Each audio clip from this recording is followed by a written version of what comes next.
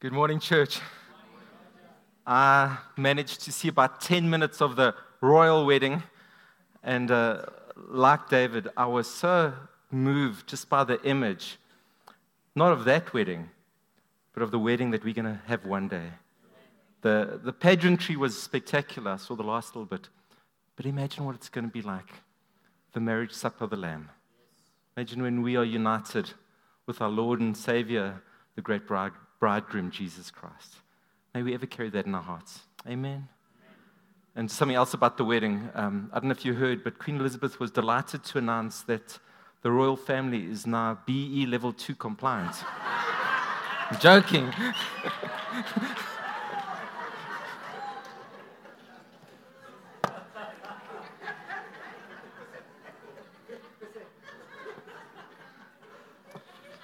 I want to make an announcement. 2 weeks' time, we have a very special moment in the life of the church. We do this once a year. And what we do is we present to the church everything that's happened in summary. We have a normal worship and word, but we take about 15 minutes that we carve out of both of those. And we celebrate what God has done. We also present the finances of the church to this house. And if you're a member, we believe in radical transparency. So we put the mic out there, and if you're a member, you can ask any questions. If you don't get time to ask your questions or we don't get time to answer, you can inspect the books because we stand before the Lord with the fear of God in terms of the finances. And you can look at the church's finances. You can ask any questions. This is not my church. This is our church. Ultimately and absolutely, it's God's church. Amen? So that's the AGM in 2 weeks' time. If I say to you the word Father, Papa, Baba, some of you respond with a positive emotion. Some of you, maybe you've got mixed emotions when you think about your father, your earthly father. And some of you have major negative emotions. We don't have the stats for South Africa, but the stats in America say that 75% of Americans all agree that the greatest sociological problem at the moment is the physical absence of fathers. And 55% of all Americans say that they have got unresolved issues with their father. We're going to talk today, as Jess shared, just about the importance of our Heavenly Father. Maybe your natural father is great, maybe he isn't. But there is one who loves you as the true Father. And he wants to reveal himself to you today. I'm going to ask Jess to come up. And I just want to make a few more comments before she reads to you from Luke 15. Jesus tells the greatest parable, to my mind. And in telling this parable, he tells us that everything that you've ever thought about how to connect with God, up to this time, when he tells the parable, has been wrong. The ancient mindset, the modern mindset, the postmodern mindset of how we connect with God is wrong. You know, for 200 years, the Romans called us Christians atheists. Because they said, this isn't a religion. In fact, they didn't call Christianity a religion. They called it an anti-religion. And they called us atheists. Because our view on connecting with God is so radical and so different. So Pastor Jess, why don't you read the scripture for us? Thank you so much. Great. It's a long passage, so please turn in your Bibles, if you have them with you, to Luke 15, starting at verse 11. Jesus continued, "There was a man who had 2 sons. The younger one said to his father, 'Father, give me my share of the estate.' So he divided his property between them. Not long after that, the younger son got together all he had, set off for a distant country, and there squandered his wealth in wild living. After he had spent everything, there was a severe famine in that whole country, and he began to be in need. So he went and hired himself out to a citizen of that country, who sent him to his fields to feed pigs. He longed to fill his stomach with the pods that the pigs were eating, but no one gave him anything. When he came to his senses, he said, 'How many of my father's hired men have food to spare, and here I am starving to death? I will set out and go back to my father, and say to him, Father, I have sinned against heaven and against you. I am no longer worthy to be called your son. Make me like one of your hired men.' So he got up and went to his father. But while he was still a long way off, his father saw him and was filled with compassion for him. He ran to his son, threw his arms around him, and kissed him. The son said to him, Father, I have sinned against heaven and against you. I am no longer worthy to be called your son. But the father said to his servants, Quick, bring the best robe and put it on him. Put a ring on his finger and sandals on his feet. Bring the fattened calf and kill it. Let's have a feast and celebrate. For the son of mine was dead and is alive again. He was lost and is found. So they began to celebrate. Meanwhile, the older son was in the field. When he came near the house, he heard music and dancing. So he called one of the servants and asked him what was going on. Your brother has come, he replied, and your father has killed the fattened calf because he has him back safe and sound. The older brother became angry and refused to go in. So his father went out and pleaded with him. But he answered his father, Look, all these years I've been slaving for you and never disobeyed your orders. Yet you never gave me even a young goat so I could celebrate with my friends. But when this son of yours, who has squandered your property with prostitutes, comes home, you kill the fattened calf for him. My son, the father said, you are always with me, and everything I have is yours. But we had to celebrate and be glad, because this brother of yours was dead and is alive again. He was lost and is found. Amen. Amen. This is a story not about one son. Some of your Bibles might describe it as the story of the prodigal son. It's a story primarily about a father, a good father. And it's a story about two sons, and we're meant to look at them in contrast, and we're meant to juxtapose them. And if you look really carefully, it's a story actually about three sons, but it's a bit subtle, and we'll get there. Now, the story starts off, he's a good father, and he's prosperous, and he's got two sons. And then the one son comes along and says to him, give me my share of the inheritance. Now, historians tell us, speaking about the culture at that time, that for a son to do that, effectively, you know what he'd be saying? He'd be saying, it's really awkward and difficult that you're alive today still, Father. It would actually be really convenient if you were dead. Because what I would like is not to be in relationship with you. I would like your stuff. I would like your things, but I don't really want to be with you. That's what he was saying. I don't want you. I want what you can give me. And that would be astounding to the Jewish mindset.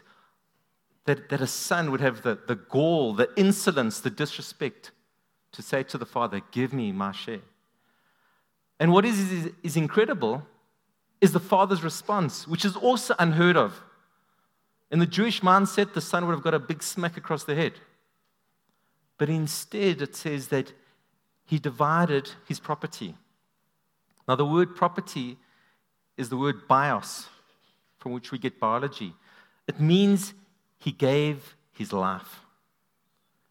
In those days, your property was land, and much like today, it's highly emotional, the land. And your life and your identity is tied to that.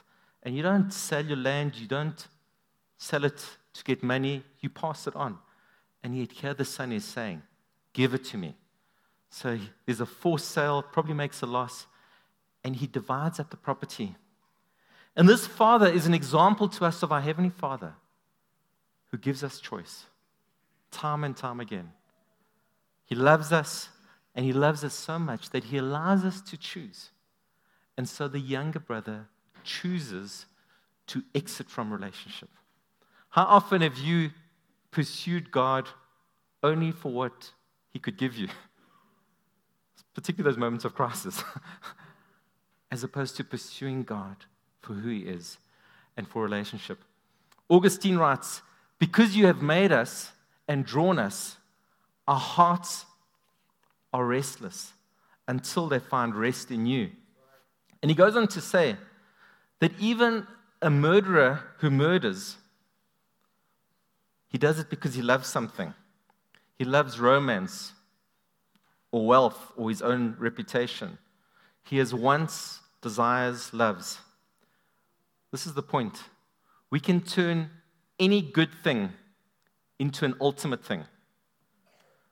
We can have a disordered value system or a disordered love for things or for people above our love for God. And you know what happens when we do that? The effect is that we start to be starved. When we want things or even people more than we want God, we start to starve. And we start to become enslaved. We become a slave to these things that we want more than we want God. And we start to become divided. We start to become torn in our own soul. And it ultimately destroys us. And this is what happens to the young man. The Word of God makes it clear. For the wages of sin is death. But the free gift of God is eternal life. Eternal life in Christ Jesus our Lord. And so this young man finds himself in a desperate strait. No more friends, no more girlfriends, no more money. And he gets brought to a place of humiliation and defilement. He starts to become a pig herder. And for a Jewish person, I mean, that's like the lowest of the low. You don't even touch a pig. My son James was on mission 2 years ago in Lesotho. And they went door to door, hut to hut rather. And they said to the people, can we serve you in any way? And then they would serve the people. And there was this old gogo that they went to. I said, can we serve you? And she said to James, if you could go clean up this pigsty, please. You know? And she asked really nicely. So she gave James this little brush about this long and a small little pan. And he said he went into this pigsty, and it's just like pig poo everywhere. And this massive pig running around, excited, squealing, you know. And it's like just a mess. And he's like scraping this up, and he's like thinking, if I'm going to get sick for Jesus, this is the time. This is just like so disgusting. He's wearing his like welly boots. He's saying he's so glad he did. Brothers and sisters, being a pig herder is no romantic thing. Okay? It is a place of defilement and disgust. Now, all of us, outside of Jesus, actually end up in the pig pen. We all end up in a terrible place. Our intent might be good. We might be thinking we're just pursuing freedom. But outside of the Father's house, we end up in a desperate strait. I want us to play a video which just so spoke to my heart. And it's from Les Miserables. And it's the story of Fantine, this poor working class girl, and what happened to her. And just see it as a story of the prodigal son as you watch it. Thank you. There was a time when men were kind, when their voices were soft, and their words inviting. There was a time when love was blind, and the world was a song, and the song was exciting. There was a time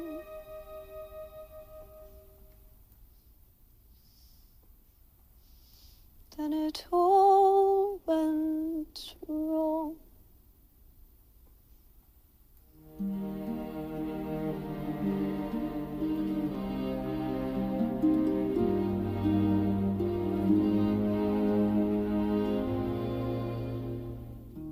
I dreamed a dream in time gone by,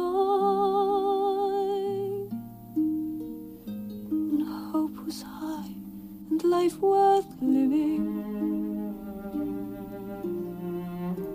I dreamed that love would never die. I dreamed that God would be forgiving. And I was young and unafraid, so dreams were made, used, wasted. There was no ransom to be paid, no song unsung, no wine untasted. But the tigers come at night. their voices soft as thunder, as they tear your hope apart, as they turn your dream to shame.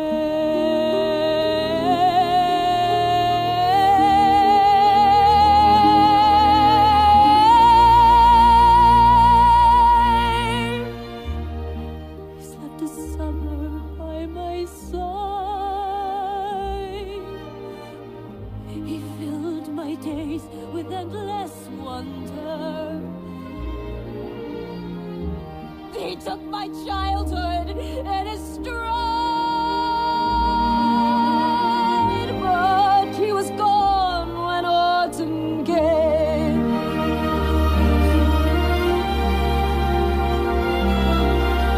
And still I dream he'll come to me, that we will live the years together.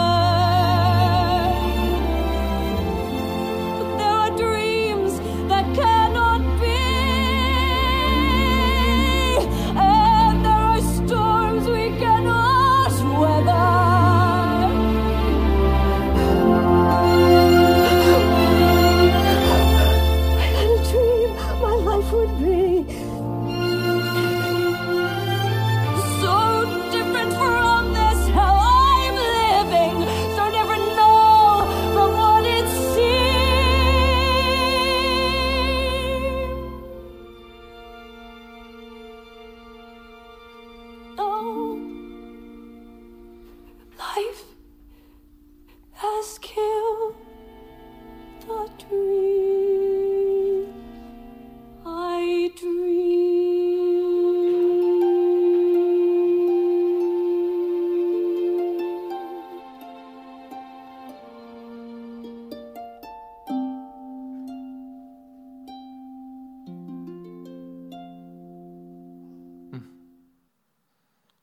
Always get weepy when I watch that.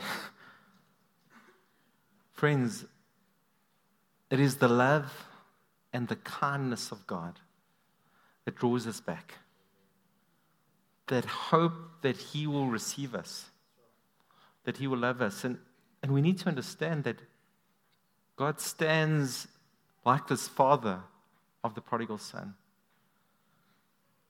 And His response to us is one of love. It doesn't matter where you are now, what you're doing, doesn't matter how many times you've said sorry. If you or I, today or tomorrow, will repent and turn to Him, He will receive us. In Psalm 51, David, after having committed adultery, after killing one of his 30 men, he writes, he says, "A broken and contrite heart, O God, you will not despise." Fantine says, "I had a dream my life would be so different from this hell I'm living. So different now from what it seemed. My life has killed the dream I dreamed." This is the truth for everybody outside of Jesus. We end up just in death and destruction. So what happens to the prodigal son? It says he came to his senses. He started to realize that a DIY, do it yourself, according to my wisdom, according to my plans, doesn't work. And he thinks back to the Father's house and he says, there's food and there's life. And so he turns. And even his turning is not perfect. Because note what he says. He cooks up a plan. He says, "I'll go to my father and I'll tell him, make me one of your hired servants. I'll pay my way back." There's no gift that we can give to God that makes Him accept us. It's been paid. Jesus has paid the full price, the only price. And so we come to Him empty-handed, and He loves us, and He accepts us. So He walks, and it says, while He was still a long way off, His Father saw Him. And some church historians say that the reason why he then runs to him is that according to the culture of that day, that because of the dishonor and the disrespect that he had treated his father, that the community could have punished him. And so the father's looking for him. And he runs to him, and that's dishonorable. In those days, children ran, women ran, but patriarchs don't run. They don't show their calves, they don't reveal. But he runs to him to protect him and love him. And here is this boy, this young man, and he's covered in pig poo and he's barefoot. And what does he do? He throws his arms around him and he kisses him. Just as an aside, fathers, I hope you kiss your children. Amen. I still kiss my boys on the head, but I still kiss my boys at 22 and 21. But you know what kissing is? It's intimate. And the Father wants to be close and intimate with you. And he brings the best robe. He says, bring the best robe. You know what the best robe was? His robe. And put it on him. And put a ring on his finger. You know what the ring was? The ring was economic emancipation. When you would put an impression of the ring onto wax and you'd buy on credit, it's like saying, bring the credit card. Give him the cell phone. Give him the CM28 and sign him a backup as a director. Give him the keys of the car. He's restoring him completely. And he's barefoot. Put sandals on his feet and clothe him.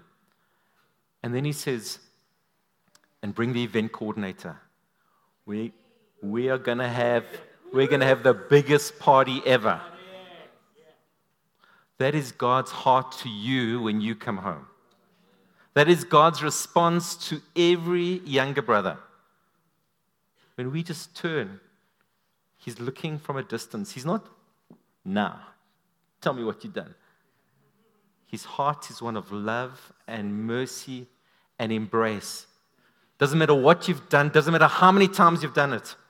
How many times are we called to forgive somebody who sins against us? 7 times? 70 times 7, 490 in one day. How much more will God forgive us?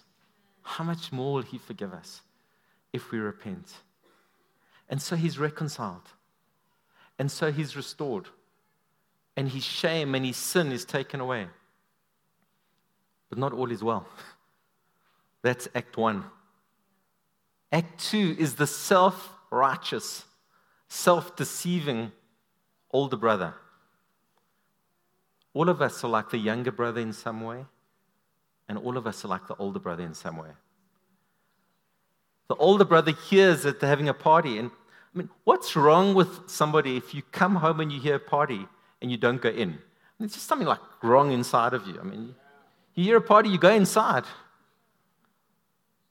He stays outside and he's angry and he refuses to come in, even though the father has called him in. So the father goes out and begs him and pleads with him. He answers with great disrespect. He basically calls his father, hey, you. He answers him, look. That's how he speaks to him. All these years I've been slaving for you. That was his perspective of being in the house. I pray that you don't have that perspective of being a Christian. It's not meant to be slavery. It's meant to be joy and life abundantly. And he says, and I've never disobeyed your orders. Well, we know that's a lie, because he just disobeyed him when he said, come inside. You never even gave me a young goat so I could celebrate with my friends. What's the point here? He's not worried about his brother. He's worried about the goat. Okay? Or he's worried about the fattened calf. He's worried about what the Father can give him. He's not worried about relationship with the Father. And then he says, when the son of yours, married couples, have you ever had this where you say to each other, your child? Then you know it's bad. Your son, not mine. Not my brother. This is your son. Let's talk about the self-righteous, self-deceiving moralism. Some of the signs is that you're quick to be angry. There's an anger, there's a deep anger in your heart. Another sign is there's a joylessness. You don't enjoy worship. You come late for worship. You don't care about worship and prayer. Everything is just mechanical obedience. You don't care about younger brothers. You don't care about young disciples, and you definitely don't care about those who are outside of Christ. And you don't know the love of the Father yourself, even though you're here. And you're very skilled, very adept at identifying problems and mistakes of other people. You've got an unforgiving, judgmental spirit. And you've got a lack of concern for the things that are on the Father's heart and His priorities. And you've definitely got a lack of concern for the lost. So let's look at them together. These two sons. One is moralistic, trying to do what's right, but not succeeding, because none of us can succeed. And one is just bad. Their relationship with the Father, both of them are alienated. Both of them are not in sweet relationship. Their desires, until the younger son came home, both of them just wanted the things of the Father, but didn't want the Father Himself. The plot is to use the Father to get what He wants. You know, if I think of my boys, and if they said to me, Dad, all we want is our inheritance. We don't want to spend time with you. I mean, I'd be broken. I'd be broken. And yet so often we treat God that way. And we don't desire to be with Him and in fellowship with Him and in sweetness with Him. The older son is by outward conformity. It's all on the outward. And the other one just by being bad. You know, I had such a funny experience this morning. I went for a prayer walk, as is my custom. And I keep on bumping into this cat. Okay? Now, I don't know if you like animals or not. We're more dog people. Maybe you're not even a pet person. But this cat just is like the most beautiful cat I've ever seen. And this cat runs up to me and like jumps on my lap and purrs and like, I mean, it's just like amazing, you know. This cat enjoys me. You know? And now when I walk, I mean, I look, where's my cat, you know? Because this cat enjoys my company. And in some funky way, I'm touched by this. Now, how much more is God moved? How much more is God moved by the fact that you want to spend time with Him? How much more is God touched that you want to worship Him and pray and tell Him you love Him? How much more is God's heart melted because you enjoy Him and you love Him and you pursue a relationship with Him? Let's talk about the true older brother, the third brother. The first older brother, you know, he would have got 2/3 of the inheritance. The elder brother always got a double portion. And with that came certain responsibilities to look after the father, but also to hold the family together. And when something went wrong, he would have to step up. And so it would have been his responsibility as the older brother to go and find the younger brother. But he doesn't do that. Jesus is the true older brother who comes after us, who draws us by His love, who convicts us of our sins by the Holy Spirit, and who pays the price for us. And the response of our heart should be that we are melted. That somebody loved us so much to come this far and die on the cross for us. Jesus is the true older brother. So let's talk about coming home as I conclude. To come home, we need the initiating love of the Father. We can't come on our terms. We can't come when we want to. We come because the Father loves us, because He sends His Holy Spirit to convict us, because the Son draws us. We need the initiating love of the Father. Now today, if you're here and you're feeling something in your heart, it's not bad pizza. it's God speaking to you.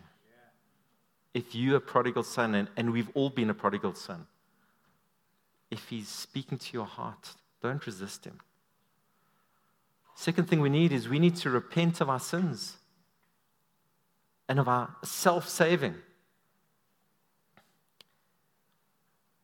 There was the story about a man, and he was married, but all his free time he spent with another woman.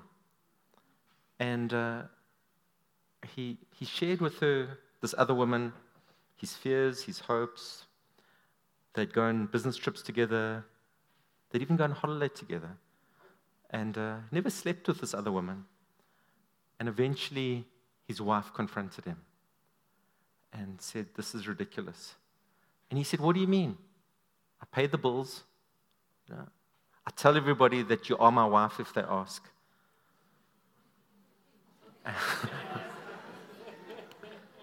And I'm not physically unfaithful." And the response of the wife is, "Yes, but I don't have your heart." We need to repent of our sins, and we need to repent of our self-saving and give our hearts to him. Make him first in our affections. And we need to be melted. We need to be moved by what it costs to bring us home. If you're not moved by the love of God, if you're not like, I'm just so grateful, then there's a lack of revelation as to the mercy and the goodness and the kindness of God. Now, there's one more thing, and it's not a prerequisite to come home, but it's a natural consequence.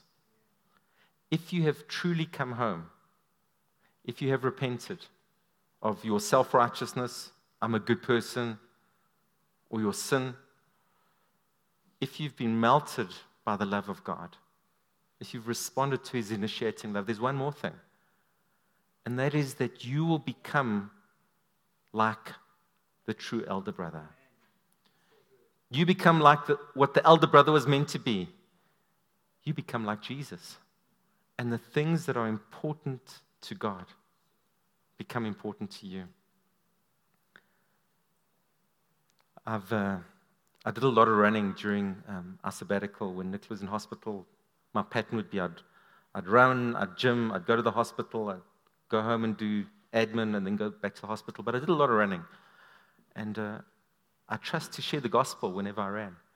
And I shared the gospel and imparted to lots of people. And there was a particular lady who I shared with during January, and then I just haven't seen her since then. And I saw on Tuesday morning, and she's in the running crew, secular running crew that I'm in. And she said to me, she was raised as an atheist. And her parents are atheists. And she's never believed in God. And she said, and I don't know what's happened, but I believe in God now. And I said to her, can I pray for you? And she said, yes. Can we have melted hearts? And can we be changed that we become like the true older brother? That we are willing to step outside of our box, outside of our comfort zone, and share the good news about Jesus. The first time I started to run in that group and share Jesus, it happened like this. They said to me, so what do you do? And I said, I'm a pastor. And instantly, this happy community just broke up. I mean, some people started running faster, and some people started running, and I was like, did I say something wrong? Clearly, they were not interested. So now when they ask me, so what do you do? I go like, well, I've had a bimodal career and qualified as a chartered accountant and started a business, blah, blah, blah. But when I was very young, I just had something in my heart to help people. And in fact, when I was about 8, I was reading a scripture and it spoke about sharing the gospel. And so when I was 40, I came into ministry. By this time, they're not going nowhere, My point being, when you first share the love of God, and you're not practiced and you're not used to it, and even when you are practiced and used to it, you're going to get rejection. Because they reject Jesus, they're going to reject you. But may we have the courage to be like the true older brother and reach out to the younger brother. Amen. Can we close in prayer together, please? I want to give you an opportunity, and we're going to speak to both older and younger brothers, but if you are the younger brother and you've been chasing after things and you find yourself trapped, or you find yourself in the pig pen, you find yourself in a place of shame, disappointment, defilement, tragedy, brokenness. You've run from God. He's the good Father, and He's waiting for your return. And He's not angry with you, but He knows what is good for you. And He wants to embrace you and give you a ring and give you a cloak. But what you need to do is you need to say, I'm coming back to the Father. And stop trying doing it yourself. There's nothing you can bring, but all you can do, all of us can do, is accept Him and say, Father, forgive me. If you want to do that this morning, and most of us in this house have done that, we want to give you an opportunity. If you want to make that commitment, say, Jesus, I'm coming home, then lift up your hand. The Bible says that if we confess Him before man, He will confess us before the Father.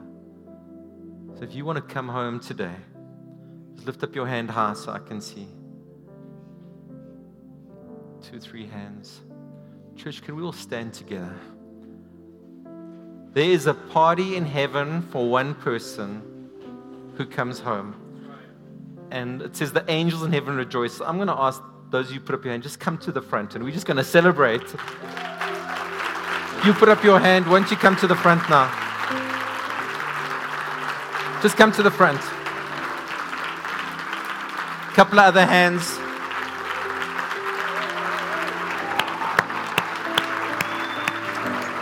So great. So great. A couple of other hands. Anybody else? We are so happy. I'm going to lead you in a prayer, and we're all going to pray it. Won't you pray this aloud? Lord Jesus, I'm coming home. I'm following you. I give you my heart. I turn away from these idols, these false passions, and I make you my first affection. Come into my heart. I receive you as my Savior. I declare that you are my Lord. In Jesus' name. Amen. We want to help you and give you some literature. Will you go with Maureen? Just for 5 minutes. Church, can we bring our older brother and our younger brother personalities before the Lord? Some of us are older brothers in the sense of we don't care about the lost. And some of us are younger brothers in that there's stuff that we pursue, that we want more than God. Can we bring our hearts before the Lord and just say, Lord, come in. Father, we don't want to pursue you for what you can give us. We want to pursue you for a relationship. And Father, where we have been pursuing things that take our affection, Lord God, Lord, we repent. And where we have been running from you, we repent, Lord God. We come home. We come home. And we receive your mercy, and we receive your grace, and we receive your forgiveness. And Father, where we have been the older brother, angry, judgmental, but not caring for the lost, where we're an expert on so many things, but in practice there's no love expressed. Lord, we repent. Lord, grace us and quicken us and grant us to love the lost and to love those who smell like pig poo, Lord God, around us, or so we perceive, Lord God, but need discipleship and need help. May we not despise the younger brothers, but may we reach out to them and may we disciple them. We ask this in the mighty name of Jesus. Amen.